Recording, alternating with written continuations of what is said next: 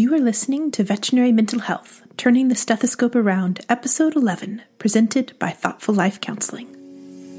Welcome to the podcast. I am Taylor Miller, a veterinarian and a licensed professional counseling intern. Mental health and work-life balance are critical issues for veterinary professionals. While not intended as a substitute for individual counseling, this podcast seeks to address many of the mental health concerns common to members of our profession. Hello and welcome. Today we will be laying the groundwork for the remainder of our podcast time together. Up until now, I have been choosing topics, I won't say at random, but topics that are largely unrelated to each other. From now on, my hope is to proceed in a more methodical or orderly manner, one that will allow us to build skills and information one on top of the other to allow for methodical change in our lives. So this is really where the formal wellness journey starts. I would like to begin with a couple of definitions. Psychology today defines well-being as the experience of health, happiness, and prosperity. It includes having good mental health, high life satisfaction, a sense of meaning or purpose, and the ability to manage stress. More generally, well-being is just feeling well. So that's the definition that they have included. And I really like that point, the ability to manage stress, because well-being is not an absence of stress. It's instead our ability to handle that stress gracefully and in a way that minimizes its impact on us.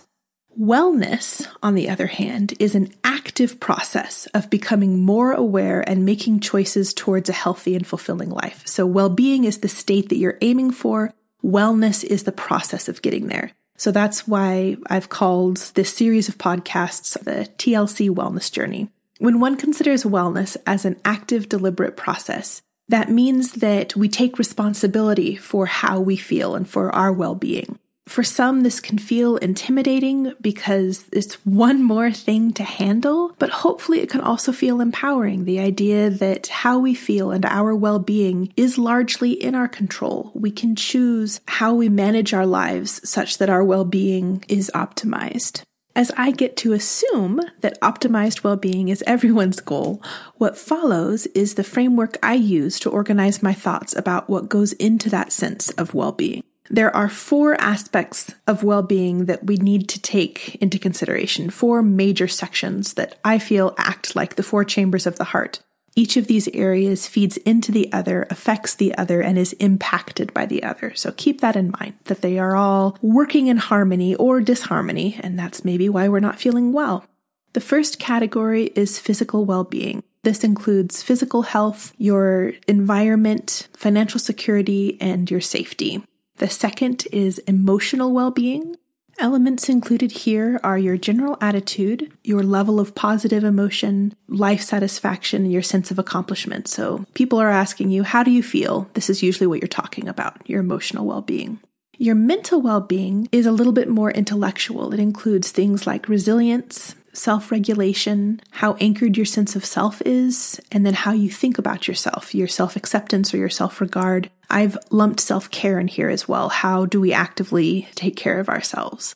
The final category is social well-being, and this is how we interact with the world around us. This includes our relationships, our communities and affiliations. It also includes our purpose. So how we make meaning of our environment and our engagement with our environment. So how we make sense of the world in essence. I do include professional well-being under this category. We'll talk about professional well-being separately, but it is included under the umbrella of social well-being. And now to go into a little bit more detail for each of these, keep in mind that today's handout is going to list out these different categories so you don't have to remember them. What the handout will ask you to do today is to go step by step through these categories and through these subcategories to consider where you're at in each of them and where you have room for growth, where you have some particular challenges, which apply to you, which maybe don't as much. These are the areas that we need to consider if our plan is to develop a path towards well-being. So a wellness journey. What is our wellness journey going to include? You have to know where you're starting and you have to know where you're going. For now, I'm going to talk through each category in an attempt to create a large-scale type outline for our wellness thoughts to fall into. Our first category is physical well-being. This category is one of the most obvious in some senses, and the one that sometimes we fail at the most because we assume it is less important than some of the other categories. But remember that everything that happens in one category affects all the other categories. So unless you are taking care of your physical well-being, you're not going to be able to achieve high levels of well-being in the other categories. So keep that in mind and consider it as an investment in yourself. For physical health, some of the things that we need to think about are water intake, sleep. Sleep hygiene is something that we'll be talking about soon. Nutrition. Just like for dogs, I feel like everyone has their own approach to what they consider to be good nutrition.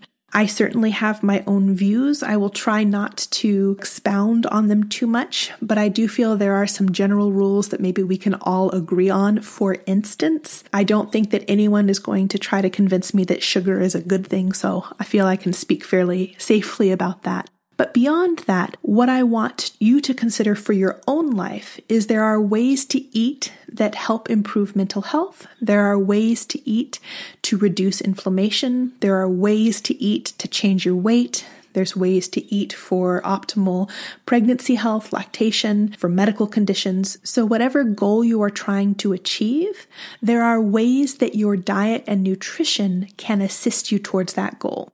You will need to decide what those goals are and what that method is for you, but what you eat does matter and it will impact your goals positively or negatively. So if it has the power to impact your goals, I advise taking a deliberate stance on that aspect of your life. Exercise, as we know, is a beautiful thing. It includes strength, flexibility, cardiovascular fitness, endurance, skills training, balance, functional fitness. This one I feel is particularly important for our large animal practitioners. Having a functional level of fitness such that your job can be accomplished is going to be important. And then for those of you who have been injured in the line of duty, targeted PT will be critical as well. Grooming and hygiene does fall under physical health. Thinking about professional care, making sure that we get our yearly exams, blood work, our dental cleanings, going to the ophthalmologist if you need to. For some people, chiropractors are a necessary part of their physical health, or management of a more chronic health condition, keeping on top of that, just as we advise our own clients to make sure they stay on top of their pets' conditions. We need to do the same. And then substance management.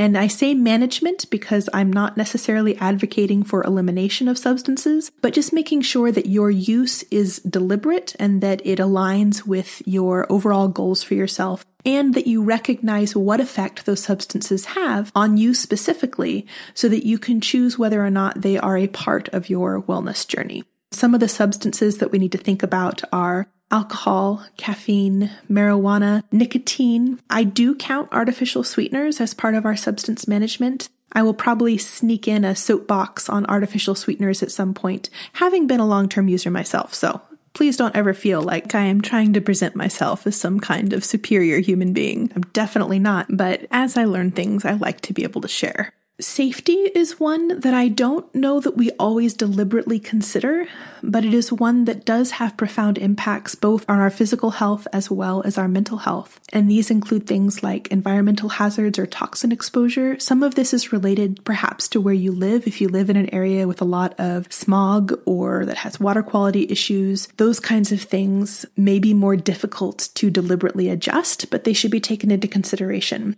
Interpersonal safety can be huge, and this includes not only intimate partner violence, but also any sense of threat to your safety that you may have at your place of work or in society in general. Risk-taking and risk management. Some of this is sort of everyday logic, seatbelts, helmets, etc.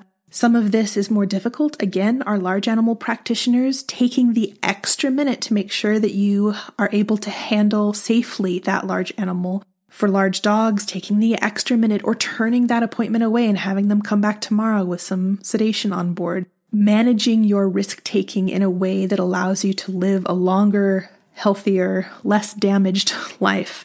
It's very important. Our next category is environment. And so while this does incorporate some of those environmental hazards that I was describing, it's more focused on your living situation. So how does your house or apartment feel to you? Is the level of cleanliness where you want it to be? Is it personalized in a way that makes you feel like it's home? And do you have an outdoor space that you can call your own or that feels accessible to you, that fulfills that nature walk that we were talking about? The location, do you feel like you are close to the amenities that are most important to you? Do you feel like your desire for beauty is fulfilled? Is the population density satisfactory? And is there a sense of community that you feel part of? And vehicles can count. So especially if you are a mobile practitioner and being in your vehicle that many hours a day is a big part of your life, are you driving a vehicle that you feel safe in and that feels comfortable to you and that has the bells and whistles that make your day more smooth? And then financial security is the last category in physical well-being, largely because it allows for the other physical things to happen. So do you have a reliable income or an ability to be employed that will allow you to count on income in the future? Are you able to meet your basic needs? And are you able to meet your progress towards basic goals?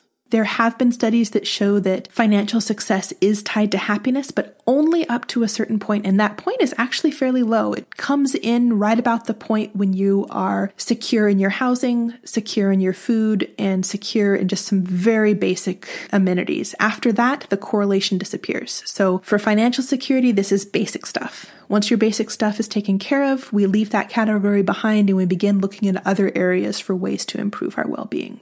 So that takes care of our physical well-being. The next category is emotional well-being, and this one can be a little bit tricky because it's so subjective and there are fewer things that we can tally up or count or compare to let us know how we're doing. For emotional well-being, one of the big categories is positive attitude, positive emotions, joy. So how frequently are you feeling those positive emotions? How do we deliberately change that if maybe you recognize that positive emotions aren't a huge part of your day-to-day? This will be the subject of a future podcast, developing positive emotions and positive attitudes and positive outlooks in your own life. The one thing that we have touched on so far that would be possible in this category is the loving kindness meditation that I mentioned in the mindfulness podcast. Gratitude exercises are something that can contribute to positive attitude as well. And again, we will go over this. This one is particularly influenced and influences other categories. A growth mindset is also a huge part of emotional well-being. Having a mindset that allows you to believe that change is possible and that change is continually happening, that we are continually growing, changing, and that we have the opportunity to direct that growth and change. The growth mindset is what is making you listen to this podcast. So together, if we are in a growth mindset, we will be able to change all these other categories. Life satisfaction and accomplishment. How has your effort been spent up to this point, and are you satisfied with that? Do you feel like your trajectory is satisfactory? And are your current efforts going towards something worthwhile? Mental well-being is an area that we will spend a lot of time in, obviously, coming from my particular area of training. The first elements of mental health are resilience and self-regulation. These we'll probably spend the most time on, or at least reference with each of our other topics. And these combine the ability to manage stress, to manage your response to the world, to recover from setbacks, disappointments, failures, and the ability to manage your emotions as you desire. An anchored sense of self is also critical to mental well-being, and another area we will spend time on. This includes a well-defined sense of life values. So what is important to you in life? And are your current activities in line with those values? I'll help you assess your own strengths and areas of challenge such that you can leverage those strengths and compensate for those areas of challenge in order to live your best life. Hobbies and passions, what truly fulfills you, what truly makes you happy. For some, this includes a religious or a spiritual identity that's important to nurture. Self-regard and self-acceptance are another area of mental well-being. I keep saying they're important or this one's important. They're all important or I wouldn't be talking about them. But positive self-talk and self-directed loving kindness and shame management All of these things we will talk about as a way to ensure that you are not your own worst enemy. We want to make sure that you are your best cheerleader and someone who feels deserving of all the kindness and all of the effort that these other areas demand. Self-care is a little bit more of an active process, so it's a habit of reflection and introspection. And those skills will be important for helping us determine what needs to happen next for ourselves. It also includes habits of recreation or vacation, entertainment, and for establishing boundaries, interpersonal boundaries, or simply personal boundaries, what you're willing or not willing to do, your ability to balance the areas of your life, and your recognition for alone time. How much do you need, and are you giving yourself that? All of these are aspects of mental well-being that play a big part in our overall sense of wellness. The final category is social well-being. And I think this one we may be a little bit more aware of because it requires interaction, so we have a little bit better sense of where we exist on our social well-being scales, but I'm going to go over them individually anyway. The first category of social well-being is purpose or meaning making, and this is closely tied with that values work that I was speaking about just a minute ago. It's an evaluation of whether the areas that you're spending your energy in have purpose for you and meaning. And is that purpose one that your values align with? Are you living a meaningful life, essentially? Engagement, I think of this one as how you engage with your community or your environment. This includes volunteering, perhaps a sense of civic duty, ways that you interact with the people around you, or for some of us, this may be directly funneled into our professional identity as well. How are we engaging with our community through our work with animals such that we're contributing? Relationships, this one, people usually have a pretty good sense of where they're at. And with relationships, we need to think about these categories separately. So our romantic partner or intimate partners are managed differently than our friendships, which are managed differently than our family. And when I say family, I do need you to understand that whether you are thinking of family as your chosen family or your family of origin, family is family, whichever direction they come from. So when I use that word, I'm not trying to be exclusive. Children, if you have children, they're a whole new ballgame. And then community acquaintances. And these may not be friends that you seek out necessarily, but they're people that you interact with enough or frequently enough that they're part of your world, and managing those relationships are important as well. We will have a segment on making friends and how that process changes through the different life phases that we have. Communication skills we can talk about, and then boundaries. How we establish, defend, and communicate our boundaries will change with who we are interacting with, but it's all equally important for our own mental well-being. The next category is community and affiliations, and this kind of expands on that community acquaintance that I was talking about. So these will be people that you know in your professional life, in any religious group that you belong to, local or neighborhood communities. If you have a particular lifestyle that grants you membership to a community, that community needs to be considered. And then our sense of being part of a national or global community is also something to consider. The final subcategory for social well-being is professional well-being. And of course, this is one that we will focus on quite a bit because it is such a rich and dysfunctional profession. We will be covering a number of topics under this heading. The first being boundaries. We'll talk about that a lot. We'll talk about some of the more practical aspects of professional well-being, compensation, support. So we'll be looking at things like self-advocacy or contract negotiation, which I will not be a part of. I will either talk to somebody else who knows about contract negotiation, or I will read a book and report on that book because that is not a strong suit for me. Professional development and continuing education, looking beyond just tallying those CE credits. Are you pursuing opportunities to develop personal interests, whether that interest is dentistry or orthopedics or ophthalmology, something that you find particularly interesting? Are you able to develop that talent? Relationships specific to professional well-being with colleagues and with clients, so looking at conflict resolution and how ethical fatigue and compassion fatigue play into how we relate to others and how we're able to accomplish our job. And finally, whether or not veterinary medicine, as you are currently practicing it, is fulfilling for you. And if it's not, what's missing? Or what needs to be different in order for it to fulfill you? Or maybe a deeper question, is veterinary medicine right for you? Do you need to consider something different? And if so, how do you handle the financial and emotional aspects of that kind of choice?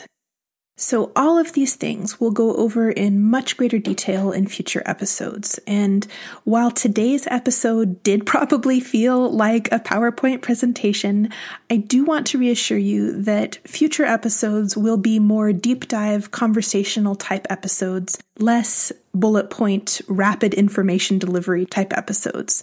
I do find sometimes that I just need to provide a framework for future episodes, and it's hard to deliver a framework in a way that is as pleasant to receive as hopefully future episodes will be. So thank you for sticking out this one, and I do hope you look at that handout. From now on, when I have an episode, it will fit somehow into one of the categories that I've spoken about today.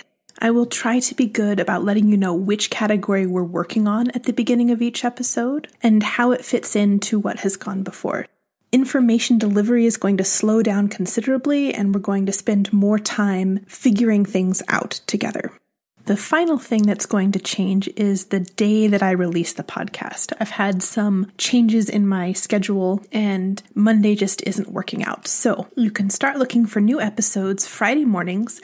And I realize after the fact that before transitioning, I should have alerted you that you wouldn't be getting a podcast this Monday. But I'm still so disbelieving that there are people out there paying attention to the release date that it didn't occur to me that it might be missed. If you did miss it, I'm so sorry, and also thank you. But from now on, I will be talking to you on Fridays. So until we speak again, take care of yourself and have a wonderful week. This has been a mental health moment brought to you by Thoughtful Life Counseling. If you found today's episode helpful, please subscribe to the podcast and consider leaving me a review. You can download the handout mentioned in today's episode by visiting my website at thoughtfullifecounseling.com. To have the handouts delivered by email, please sign up to receive my twice-monthly newsletter.